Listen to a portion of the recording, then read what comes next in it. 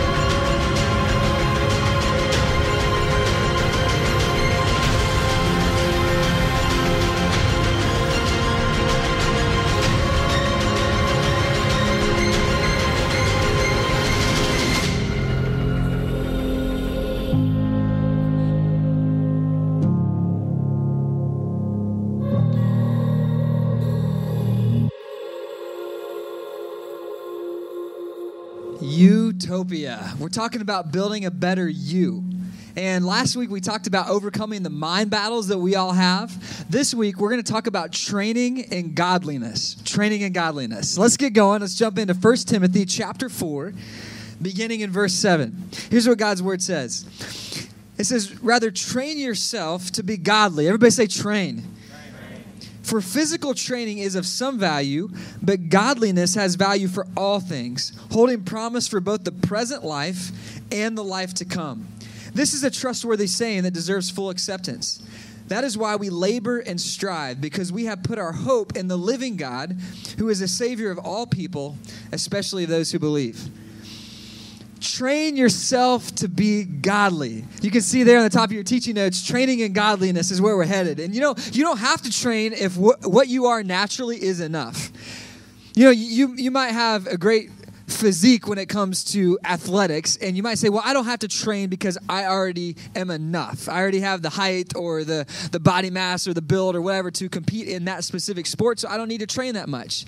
But you would be mistaken to think that you could be at your peak without training, because even Olympic athletes that might have the right build for a certain sport would tell you that even though they naturally have an aptitude for that sport, they had to train before they walked into that Olympic stadium. They had to train for years to be at their peak, because even though they had a natural ability, training is what made them, gave them the potential to reach where they could go. And for you and I spiritually, we have to train if we want to be the kind of follower of Jesus that we're called to be in Scripture. It's not going to happen by accident. And I think a lot of Christians are imagining that our spirituality just kind of happens over time, that it just kind of develops. And we're not told that in Scripture.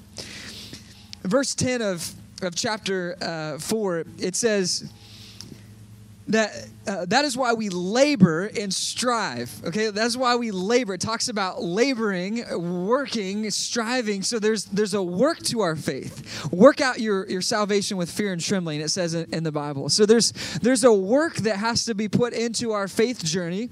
And I think that a lot of believers kind of assume that, God's love and it's about relationships and I just kind of exist. And then somehow over time, magically this utopia happens inside me. I'm a great person with great character and, I have a great marriage and a great family and a great life. And it just kind of happens because I love Jesus and he loves me and so we're good. And that's not what it's telling us. It says that we labor. It says train. It says, we work. It's speaking to our effort related to our character and our faith. Now, it tells us that this kind of training is of greater value than physical training. So I think a lot of times we get confused because physical training is of some value. Let's speak more broadly. This is making a comparison to physical training, actually training your body compared to spiritual training. But it's talking about the physical training. It's saying it has some value. And I think there is value in the things of the world. There is some value in some of the things that we need to do. What I mean by that is like your career has value because it puts money in your pocket so you can put food on your table so you can feed your family. That has some value. That's a good thing. Your hobbies, they might have some value for you if they're in the appropriate context because it refreshes you and recreates you. If you like to go fishing or you like to travel or something like this, that's a good part of your life. It has some value, right? And on I could go. Some of the things that are a part of our physical existence have some value. And so training in those things has some value too. Our bodies, they're not going to last forever, but this contains who we are for now. And so it has some value to take care of your body, to eat healthy, to exercise, whatever. Why? Because then you'll have more energy to bring and you'll be healthier, you might live longer, so you can serve God longer, all that. So it's got some value. And that's what it's saying here. There's some value in that. But it tells us there in verse 10, it goes on and it says, up in verse 8, it says, it has some value, but godliness has value for all things, holding promise for both the present life and the life to come. So what it's saying is that there's greater value in training myself spiritually than all the training or growing or accomplishing that happens in this world. The greater value is in my spiritual training. And I think that Christians sometimes get our values mixed up, and we think that I'm supposed to be training for a successful life instead of in godliness. And there's a big distinction there.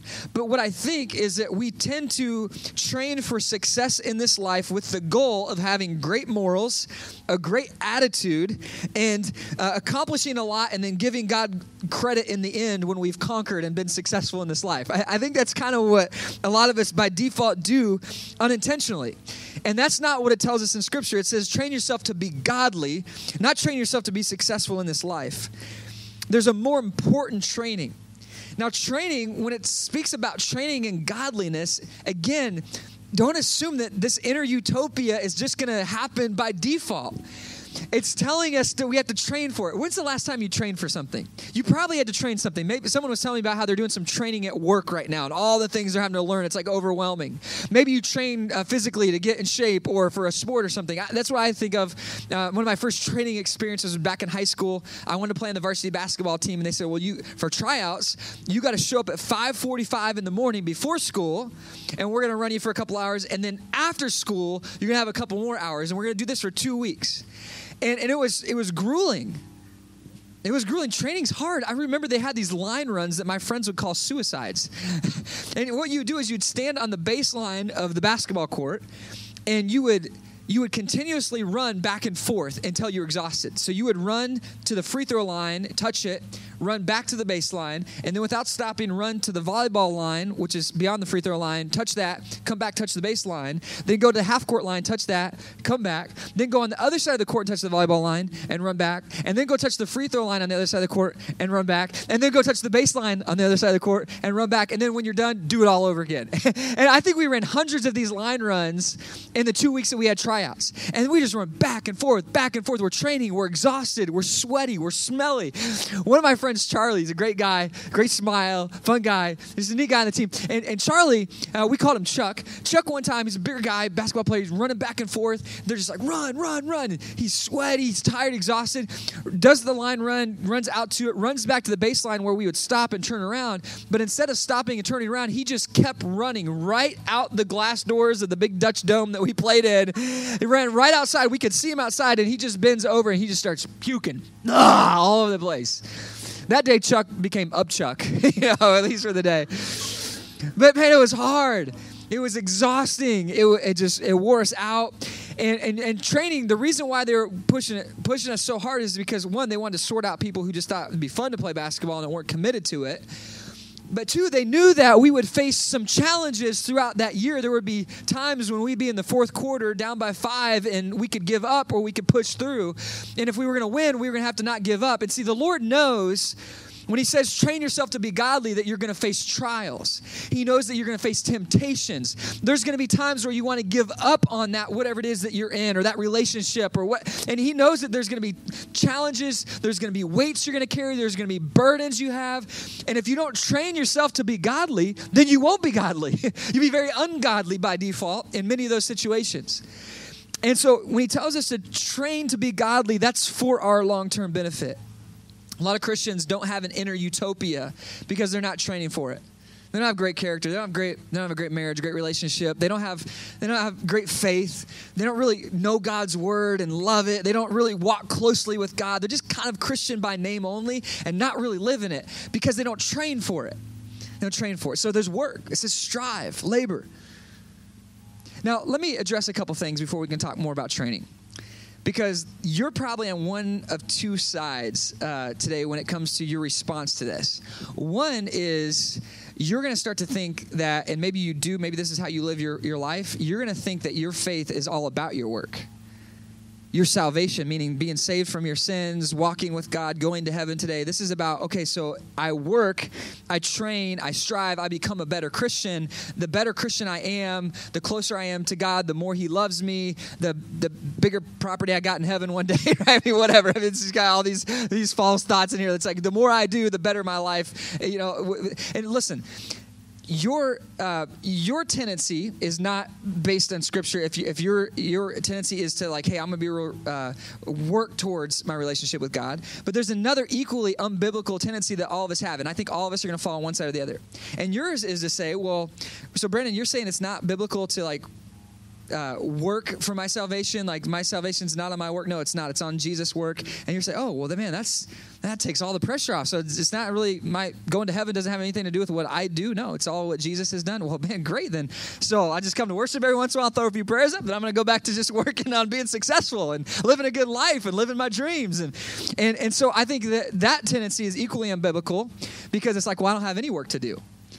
And so how do we reconcile those? Where's those middle ground? Which one would you fall naturally more toward? You should probably be aware of that as we talk about this, as we have this conversation. Where do you fall? Do you fall more like it's all about my work? My relationship with God is what I do, and it's all about what I do? Or is it more like it's all about what God's doing, so I don't really have any work to do. I just kind of like do whatever I want. Like there's no work. Like where do you think you fall? What about the person that you live with or that you're married to or that you hang out with a lot, your friends? Where do you think you are? Just be aware of that as we talk about this. But this focus today here in verse 7, it says train yourself, and that's the first lesson in your teaching notes, train yourself to be godly. Train yourself to be godly. So we're going to talk about training, but I need to clear up these other two things before we can talk more about that. And I want to do that by looking at Ephesians chapter 2 for a moment. For those of you who might, maybe without realizing it, your default of your faith is all about your works and what you do. Ephesians chapter 2, verse 8. The Lord says this. He says, "It is by grace you have been saved through faith. And this is not from yourselves. It is the gift." Everybody say gift. It's a gift of God, not by works so that no one can boast. So it's a gift that we receive from God. So yes, we're supposed to train to be godly, to be more like God, but our salvation, being saved from our sins, the assurance of heaven, the companionship and friendship of God, being adopted into his family, all of that is not based on your work, it's based on God's work. See, God never meant for your salvation to be by your own work, because if it was, then it would be very performance-oriented. And then how do I ever know if I'm performing enough? Because sometimes there's a girl or a guy who's further ahead of me, and I think, well, man, I don't know if I'm enough. What if I'm not enough? What if they're going to heaven and I'm not, because they seem to be further ahead of me? And then what happens is you start to be very judgmental, and there's all this judgment of like, well, who's further along, who's better, who's closer to God, and people walk in the room and we kind of assess them where they're at based on how they're living their life or how they look or whatever, and then there's this judgmental hypocrisy stuff that happens. That's religion. Religion is like, if you study the religions of the world, it's all of them are in some way, the actions I take, the things I do, is what gets me my standing with this higher power or this assurance of the afterlife or whatever. It's all based on what I do.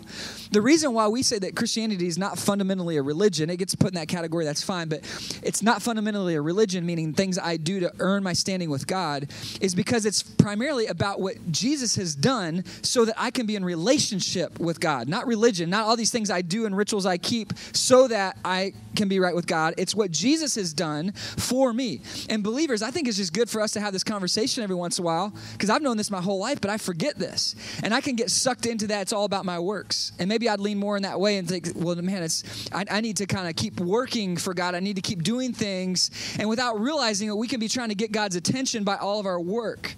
We could be trying to get his affection with all of our work.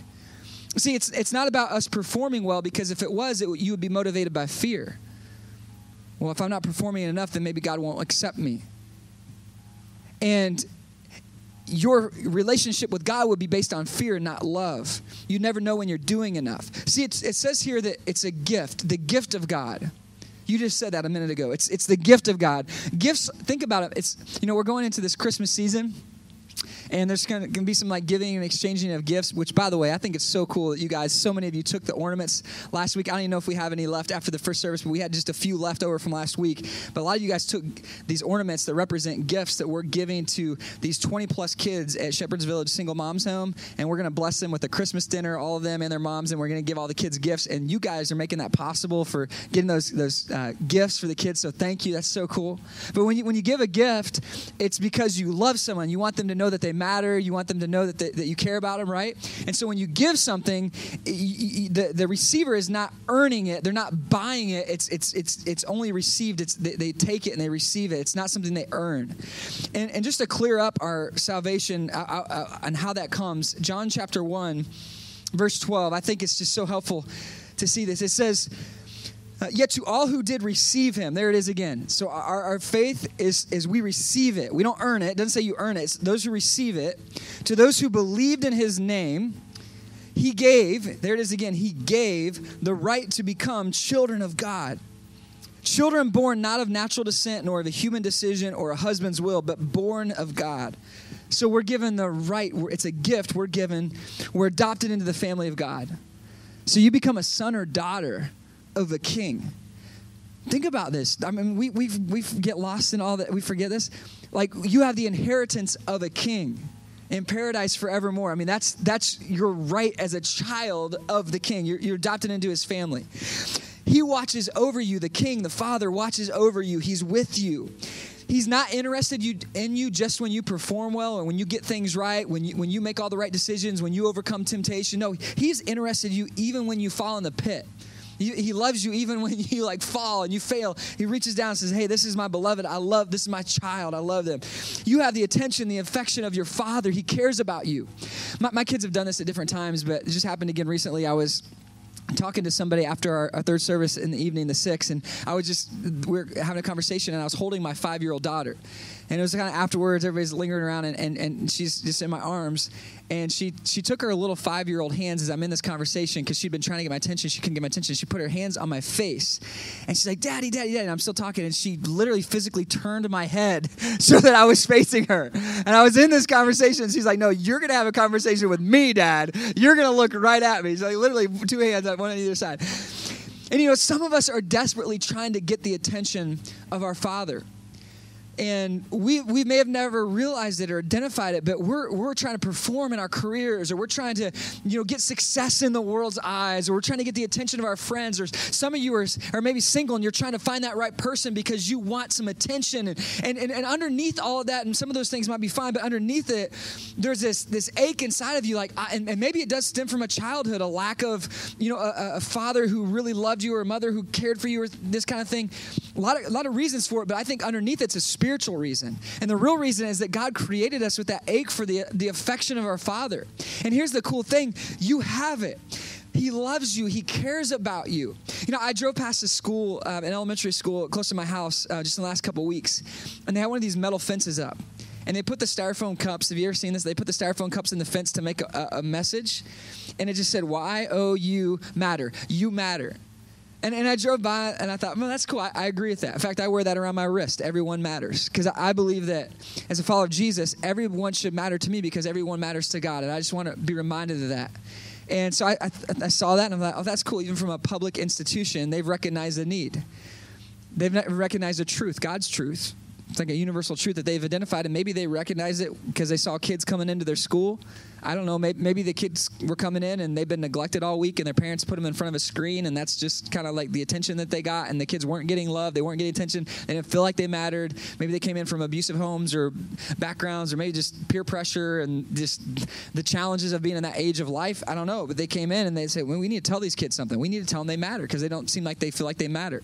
But they put it up on the fence. I thought, man, even from a public institution, they've recognized a divine truth that God says, hey, people matter to me, and they've identified that. And I think that's because there's this universal need inside of us to know that we matter, and some people have not identified this. And so what they're doing is they're living for the affection and the attention of others. Ultimately, really, what they will really find rest in is the attention and the affection of their Father in heaven, and they've never found that. They've never identified that. And some of us, if we're not careful in this room, you might start living for the attention and the affection of God when you've already got it. And here it is in your teaching notes. I have my Father's attention and affection. Like you have it. He loves you. His eyes are on you. You matter to him. And you need to know that. Because when we talk about training, when we talk about working, you don't have to work to get his attention. You have to do everything right for God to have his eyes on you. He's got his eyes on you. Even when you're screwing it all up, he's still watching you. And he still cares about you. That's such a powerful truth that you can rest in, that God, his eyes are on you. There's peace in this. You receive it. It's a gift. You receive God's love. He's got great love for you. You know, it's too good to earn. You can't earn it. But aren't we always in the world trying to earn other people's affection and attention? The other day, my boys had a neighborhood kid come over to play some basketball in our driveway, and they got this adjustable rim that was like sitting at 7 feet, and they wanted to play knockout. They needed another guy, so I got invited in, my two sons and the neighborhood boy, and so the four of us are playing knockout. But it's on a 7-foot rim, and I'm pretty close to 6 foot, so like it's not that big of a deal for me to shoot on that size hoop and even to dunk it on that size hoop. So I thought, I'd pull out some of my old basketball moves, have some fun. So I'm doing like, LeBron style, throwing it off the backboard, slamming it, I'm putting it through the legs, 360. I'm doing everything, which is not really that impressive because it's only 7 foot tall, right? It's not that big of a deal. But I totally was trying to impress my kid's neighborhood friend because I thought if I can impress them, then I'm going to impress my boys because I'll have impressed their friends. So I'm totally trying to impress him and show off, do all these cool things, and it was working. Like I'm slamming, and at one point the neighborhood kid's like, wow. And again, it's not that great. It's a 7-foot hoop. Like anybody can, it's not that big of a deal. But he was like, he's a little guy. He's like, wow. I was like, that's what I was going for. I just kind of knew that inside. That's what I was trying to do. And I had fun. I went inside into the kitchen and I told Jennifer, I'm like, man, my wrist hurts. I still have a mark there. And she goes, why does it hurt? I was like, I was dunking it outside, and I think this is the first time I realized what I had been trying to do, like impress the kids. And I was like, well, I was kind of showing off a little bit. And she looked at me like only a wife of 16 years can do. And like, she was so kind to not say this, but I could see it in her eyes and her body language, her facial expression, but she just looked at me in that moment where I realized what I've been doing and she realized what I've been doing. And she's like, really? Like that was the look I got, like trying to press some little kids in the neighborhood. Do you need more love, Brandon? Do you want me to tell you that you matter more, that I care about you, that do you need some more love? Like showing out for neighborhood kids. That's the level you sung to. Okay. We've established that. But I think some of us, without realizing it, we're doing that. I mean, you might be doing that. Maybe you did that this last week without realizing it. You're striving to get ahead, striving to be more, striving to do more. Why? Because you want to know that you matter. You want to know that you're cared for. And listen, here's the great news. You matter. You're cared for. God has his eyes on you. So this is not about working to get God's attention. But nevertheless, that inner utopia you want, it won't happen by accident. You are loved, but just because you're loved, that's not gonna do the work for you. It still says, even though you're loved, even though it's not about your work, we're told to work. Train yourself to be godly. Strive, labor, work it out. These are words that Scripture uses when it talks about our faith. And so many Christians are struggling spiritually. Even though we're headed to victory, we know how the story ends. We know that we end in victory. Even if this whole world's a struggle, in the end, like it's going to be victory for us. But even though that's true, many, if not most Christians are walking around defeated got their heads hanging low, discouraged, beaten up by the world, like down, as if they are a defeated foe, and they're not. They're victorious, but they're walking around defeated. Why? Because they haven't trained. And it discourages me when I see this, because I'm like, come on, man, we're going to win this. So don't walk around like you're defeated. I know you're going through something, but train yourself to be godly so that, like it says in James, you can have joy even in trials. Why can you have joy even in trials? Because even in a trial, trials might even be one of the best things for your spiritual life. Sacrifices, when you give up something that you could have had, might be one of the best things for you, because in that moment, you have nothing other than, there's nothing to put joy in this world. When you've lost it all, when it's been hard, when it's not been easy, when you're going through suffering, that might be one of the best things for your spiritual life, because it's in that moment, you say, there's nothing I can have joy in this world, and all your joy, the only joy you have is attached only through Jesus. And it's in that moment that you realize, man, he's everything. He's the only thing. That's what really matters.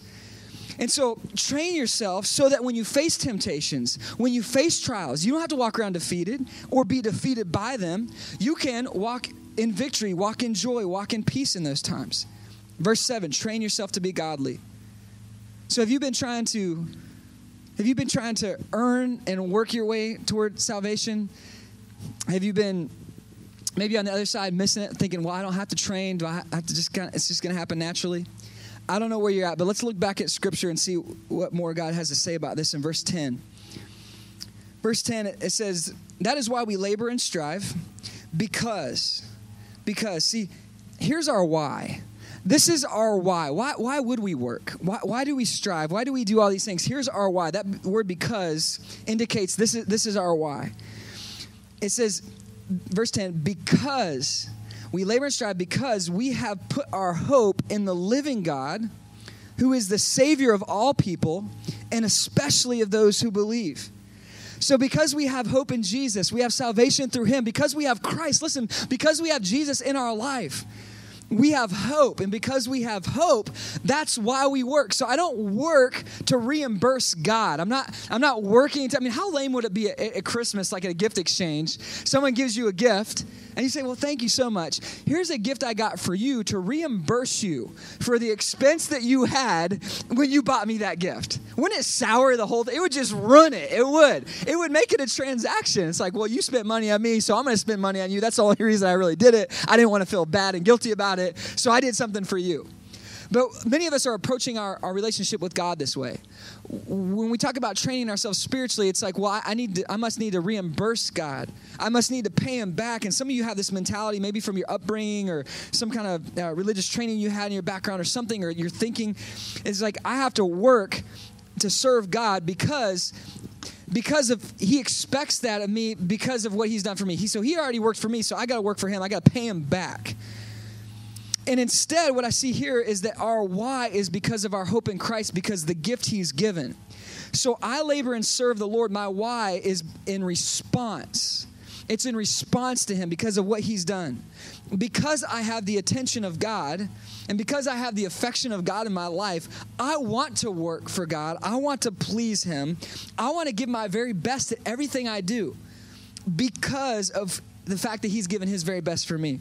I want to worship and praise him because he's so worthy of my worship because of his love, because of who he is. I want to prioritize the things that matter to God, and I want what he wants because of who he is and because he's prioritized me. See, I want more of his presence because he's given me his presence. I'm hungry for him. See, I want to give back God a gift in response to what he's done in my life. In your notes, my why is a response, not a reimbursement. Are you trying to reimburse God? That's not going to work. You can never pay God back anyway for all that he's given. He's given too much. He's given everything. But he wants you to give back everything you've got in response. God, my whole life is yours in response to what you've done. So in response to his love, I strive. This is why we can say things like, I want to, not I have to. It's not I got to. That's a religious, I've got to do this. It's I get to. Now, I want to. I want to discipline my mind and body. I get to saturate my life in God's word and his presence. I want to immerse myself in his church. I get to serve wholeheartedly in my giftedness. I want to fight and take ground in my mind spiritually. I get to strive to build an inner utopia. Like, I want that. I get to do that. Not I have to, not I got to do that. No, I get to, I want to. So I work. There is work in it. If you want to build a better you, a utopia, if you want that, listen, I'm just telling you, this is so helpful. Like, you're going to have to work for it. But you don't got to work for it to get God's attention. He's already got it. So you do it because you're responding to what he's done for you. All right, let's go back to verse 8. 1 Timothy 4:8, it says, "For physical training is of some value, but godliness has value for all things, holding promise for both the present life and the life to come." So even though I live for the spiritual, we're in a very practical world. And I can already hear what some of you are saying at this point. I know some of you are saying, well, Brandon, okay, I get it. So the spiritual should be most important in my life. It has greater value. Train yourself to be godly. It's got greater value than the physical things in this world. So I need to train to be godly. And if I want to have a better utopia, I got to work for that. That's more important than things of this world. Okay. I would expect you, Brandon, to say that. You're a pastor. We're in church. So I would expect you to, make that a priority. But then the other 6 days, Brandon, I can hear you saying that. Like, the other 6 days, I live in a very practical world. Like, I got to have a job so I can put money on the table, so I can put food on the table. Like, I got to have, hobbies and fun things to do that refresh me, or I'm going to get burned out. So it's fun to do these things. And I got to, on and on the list goes. I live in a very practical world. So spiritual good, check. I'm here on worship. I'm doing that. I'm giving God this day of the week. But then the other days of the week, I live in a really practical world. And we've kind of segmented things. And I guess for you, what may be most helpful, I gave some thought to it this week, trying to think, how can I explain this? And I guess the best way I can explain it would be by pulling out your phone. So if you want to pull out your phone and just think about your phone for a moment. Smartphones have changed our lives, haven't they, in this last generation? And there's so many different apps. I mean, on my phone, I got quite a few apps that I use regularly that really help make my life, I think, better. I don't know. I think it's better because of all these apps. It's interesting, though. Some people use just a few of them, and they have their go-tos. And then some people use apps a ton. Wouldn't it be interesting if, like, the apps that you use on a daily basis was like a little bubble above, like the little message bubble, like when you have a new message? Wouldn't it be interesting? It's like, okay, that person, wow, they only use like 4 or 5 apps. Okay, they kind of slimmed it down. Well, that person, they're an appaholic. Like, look at that, like 30 apps a day. I mean, they're just all about, like, I don't know. But I have a lot of different apps that do different things, and there's different parts of my life. Some of them you might have like a banking and finance app. You might have like a fun app. It might be like a travel app on your phone. There might be a productivity app that helps you in your work. There might be a calendar app. You probably have some messaging apps to help you relate to people. You got all these different aspects of your week represented by these different apps on your phone, different things you do, or you're interested in, news you follow, or sports that you're interested in, whatever. There's so many distractions. I mean, things on your phone that you utilize during the week. And these different apps, some of us are like, well, man, I have the God app. I have YouVersion. I have the Bible app. Which, by the way, if you don't have YouVersion, it's the best app out there. I highly recommend it. It's a great Bible app. It's got reading plans. Get it. But some of you are like, well, I have that. I got the Bible app, but I also have, Brandon, I need to have all these other things in my life. And what we tend to do is we think, well, I have like the God part of my life, and then I have all these other parts. And the way I'm understanding it more these days is that it's not that God's just like one little part of my life. I have my spiritual life, and then I have all these other practical things. It's more like God is the operating system behind it all. And maybe even better, an illustration than that would be, the image behind all your apps. Sometimes I've had a family picture on there, that kind of thing. Something I had the last few months. It just says, first love above every other love. So that's in my lock screen. That's behind all my apps. It just says first love above every other love. That's one of our passions here. First love. God's first. And I want to be reminded of that. And maybe that's a helpful analogy, is that image that's behind all of it, it's over all of it, it's in the background, it's running all the time. That's what God desires to be in your life. Not just a segmented part of your life that you leave on a Sunday, or even, on the morning, coffee table or the nightstand at night, like you have your little time with God. He doesn't want to remain in that. He wants to be all throughout your life. He wants to be in your work, in your hobbies, in your relationships. He wants to be first over all these things. And he says, if you want that to happen, you're going to have to train for it. Train yourself to be godly. You're going to have to work for that. That's not going to happen by default. If you want God to be first, you're going to have to train for it. But listen, as you do, here's the beautiful, mind-blowing thing. It's in your teaching notes. The closer I am to Jesus, the closer I am to everything I really desire. The closer I am to Jesus, the closer I am to everything I really desire. We think that, man, there's a part of me that desires God, and then there's a part of me that desires all these other things, and so I'm going to fulfill this part of my life in God, and then I'm going to go fulfill myself in all these other things. Like, listen, God is what you really want in every area of your life, and if you will put him first, if you'll prioritize him and seek him out, you will find that in every area of your life, you're closer to who you want to be. You're closer to that inner utopia. When you put him first, when you seek him one day at a time, one step at a time, you'll find what you're looking for in Christ. Let me close this way. I have a friend named Paul who served in ministry with me for a couple years, and we're good friends, and he's a mountaineer kind of guy. He likes to hike mountains, and he invited me to go with him one time to hike Cloud Peak, which is in the Bighorn Mountains in Wyoming. It's a 13,000-foot mountain. It's a mountain that you would hike if you were preparing and training for Mount Everest. It's on the list. Like, it's an intense hike. And he said, Brandon, would you come hike with me? And so I was like, yeah, let's do it. And so when we went out to hike, it was intense. So I had to get all this different gear that we were wearing. We hiked through the night, through snow, over boulders. Like, it was an intense hike up this 13,000-foot mountain. Great experience. I got this quote from Paul that reminds me, and by the way, before I read this quote, I'm always trying to remind you guys of the importance of being in Christian community, and I couldn't think of a better illustration than as we're talking about this mountaineering idea. Don't climb alone. Don't climb alone. You need to be in community. We're sitting in rows today, but man, we got like 15 different groups, life groups meeting all throughout the area. Some of them are intense Bible studies. Some of them are more like they play sports together. What you need is you need to be in a circle with other believers who know you by name, who care about you, that you can say, hey, will you pray for me? Or hey, I'm going to pray for you. That you can be there for each other. We all need that, and that doesn't happen in a crowd. You need some people in your life. Don't climb alone. All right, let me keep going. So Paul gave me this quote. Got this from him. It says, this is from Henry Wadsworth Longfellow. The distant mountains that uprear their solid bastions to the sky, they're crossed by pathways that appear as we to higher levels rise. The heights by great men reached and kept were not attained by sudden flight, but they, while their companions slept, were toiling upward in the night. How do you climb a mountain? How do you climb a mountain? One step at a time. You work at it. And a lot of Christians, you're going to look around and you're going to see them. They're kind of sleeping at it. They're not really working at it. They're not really training to be godly. They're just kind of coasting. Listen, if you want the inner utopia, if you want to be at your peak, if you want to experience God's presence in your life like never before, you got to train. You got to work at it. And how do you do that? How do you summit a mountain? You summit it one step at a time. Through the night sometimes. Through the trials. Through the temptations. You keep working at it. You keep training on it. You keep worshiping. You keep praying. You keep getting into God's word. You immerse yourself in community, in the church, and you say, God, I want to be about the things you're about because I want to be godly. I want that inner utopia.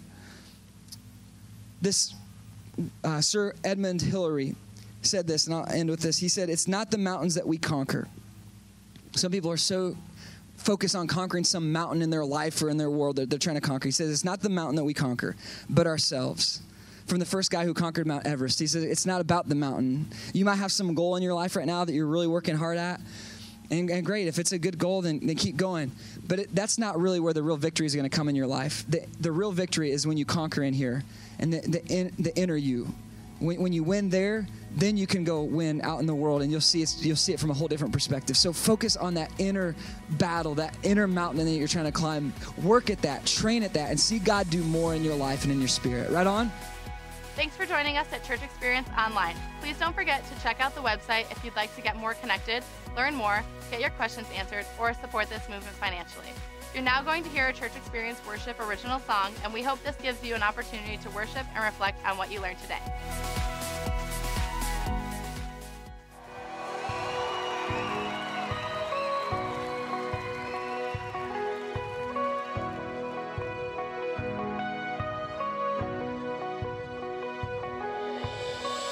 You have the power of all, but you washed our feet. Though you were right to rule, became servant king, became servant king. In love you came here, laying down your glory. You were fighting for me, you were drawing us near, invited to your kingdom.